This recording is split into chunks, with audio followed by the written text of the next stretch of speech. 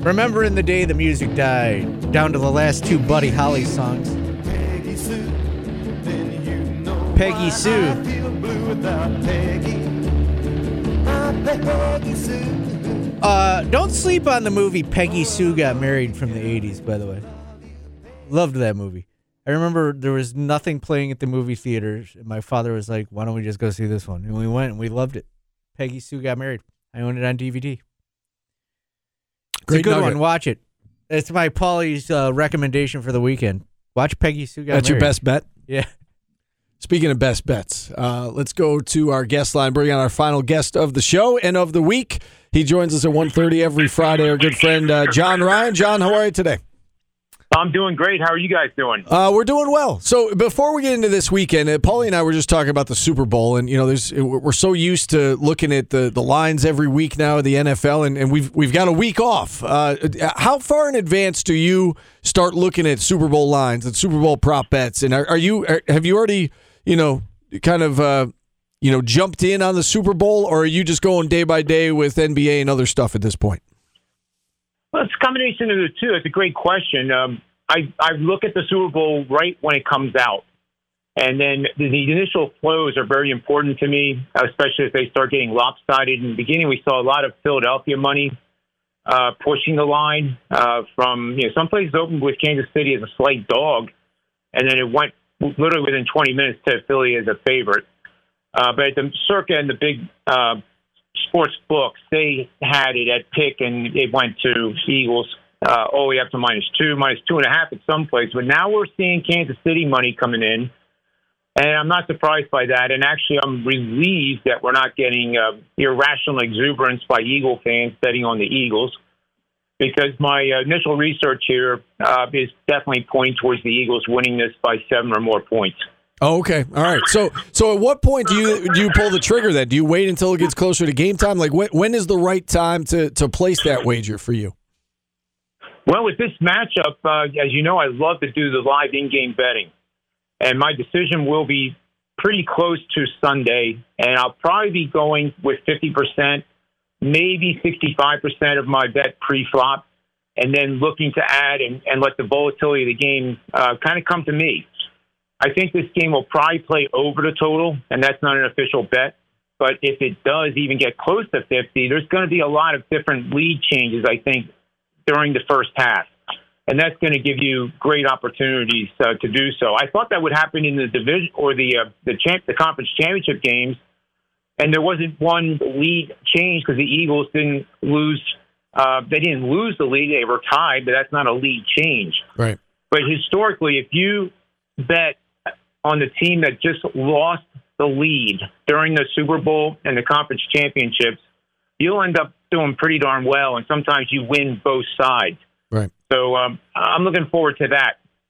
That's good advice. And I'm sure we'll talk to you about this next week, but since we're talking Super Bowl, how much do you spend on the fun prop bets about, like the length of the national anthem or, whatever you can pretty much bet on anything in the Super Bowl. And I know you talked to us about the pizza money bets. Do you partake in those, or do you pretty much just go strictly with, the lines of the games and maybe some of the player prop bets?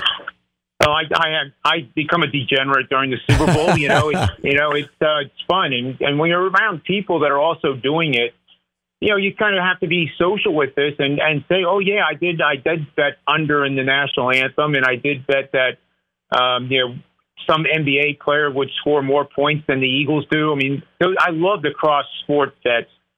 And don't forget, the Phoenix Open is next week, where we have that absolute party atmosphere with that par 3 where everybody goes crazy. It's like being at Fenway. Yeah. And the prop bets between the PGA event and the Super Bowl will be probably the ones that I'll do, just plain fun. All right. Let's move on to this weekend now. What do you have for us heading into this weekend? Well, in the NBA, I do have a play I can give out for tonight. And this is a premium bet. And it's involving, this applied to the game last night as well. The Miami Heat qualified under this betting system, and they covered against Charlotte. Tonight, it's the Wizards that we're playing on against the Portland Trailblazers. They're the host. Washington's about a 4.5 point favorite. And what we're going to do here in this situation is we're going to bet on favorites between 3.5 and 9.5 points. And the dog has lost to the spread by a total of 40 or more points over their last 7 games. So what that means is that they haven't done well at all versus the spread, and they're underperforming the market expectation.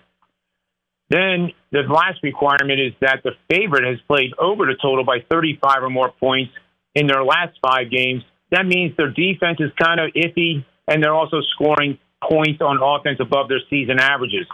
That set of parameters has done very, very well. 16-2 straight up, 13-3 with 2 pushes at 81% over the last 5 seasons, and that points to the Washington Wizards tonight.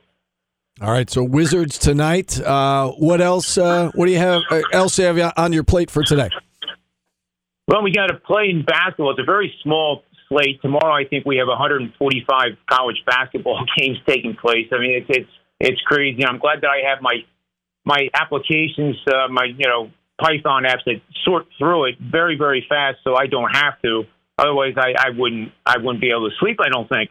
But in this game, we're looking at the Rider team here in New Jersey, and they're taking on St. Peter's in their conference action.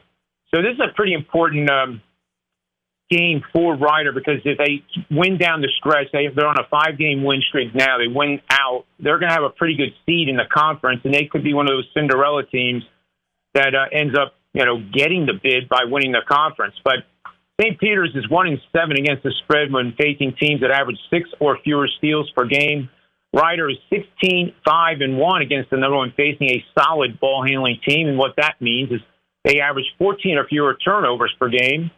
And St. Peter's is an imperfect 0-8 against the number following an ATS win. So they've been having trouble with consistency all year. Lastly, from my predictive model, Rider is 26-7 against the spread for 79% winning bets when scoring 67 or more points, and the opponent shoots under 35% from beyond the arc. So that's what my models are projecting for that matchup. And if it happens, if they achieve that, then there's a 79% chance historically that we win tonight betting the Rider Broncos. John, the Pro Bowl weekend's a lot different this year. There's no actual game, but there's skills competition. Would you touch any of those, like the passing accuracy, and can you actually bet on those things? I haven't even looked, and the answer is no. I probably wouldn't. I'd rather save my money for the ridiculous prop bets on Super Bowl Sunday, and spend a little bit of money. With the pizza money bets. And people have to understand, too, that you don't look at these cross-sport prop bets and all the other crazy action as anything but fun. And it makes the game a little bit more entertaining. You can't use these prop bets and think that, I'm going to parlay this one and this one, and I'm going to make a fortune on this, and then bet over your head, and then the Super Bowl becomes a nightmare. So that's my best advice. I think, generally speaking, the pros on the player props will look for under bets. The public will take overs until, their nose is bleeding. And that's just the way it's been with those Super Bowl bets. Everybody wants to bet the over. Everybody wants to bet the favorite. And you have to be careful with that, because the sharps that do play, and I'll have some sharp bets next week for you from some of my friends, and they're very good at it, and a lot better than I am at player props. So we'll be sharing that too. But they will be towards unders. And they could have a big bet on the over in the game, too. Not to say they won't take advantage of value in the player prop market. All right. I just looked. You can bet on the accuracy competition, Steve. NFC quarterbacks Kirk Cousins, Geno Smith, and Jared Goff are slight favorites at -125 to beat Trevor Lawrence, Tyler Huntley, and Derek Carr. Interesting. I would go with Trevor Lawrence on that team. They're at -105. Yeah, now you got me, thinking about it. Why not? I think Trevor Lawrence was very accurate down the stretch. Probably one of the best accuracy ratings of a second half quarterback in the last 5 years, actually. So I think just that name is the reason I would bet on him.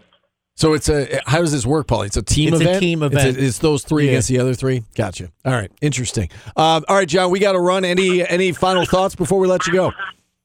No, just, as I always say, bet with your head not over it. May all the wins be yours.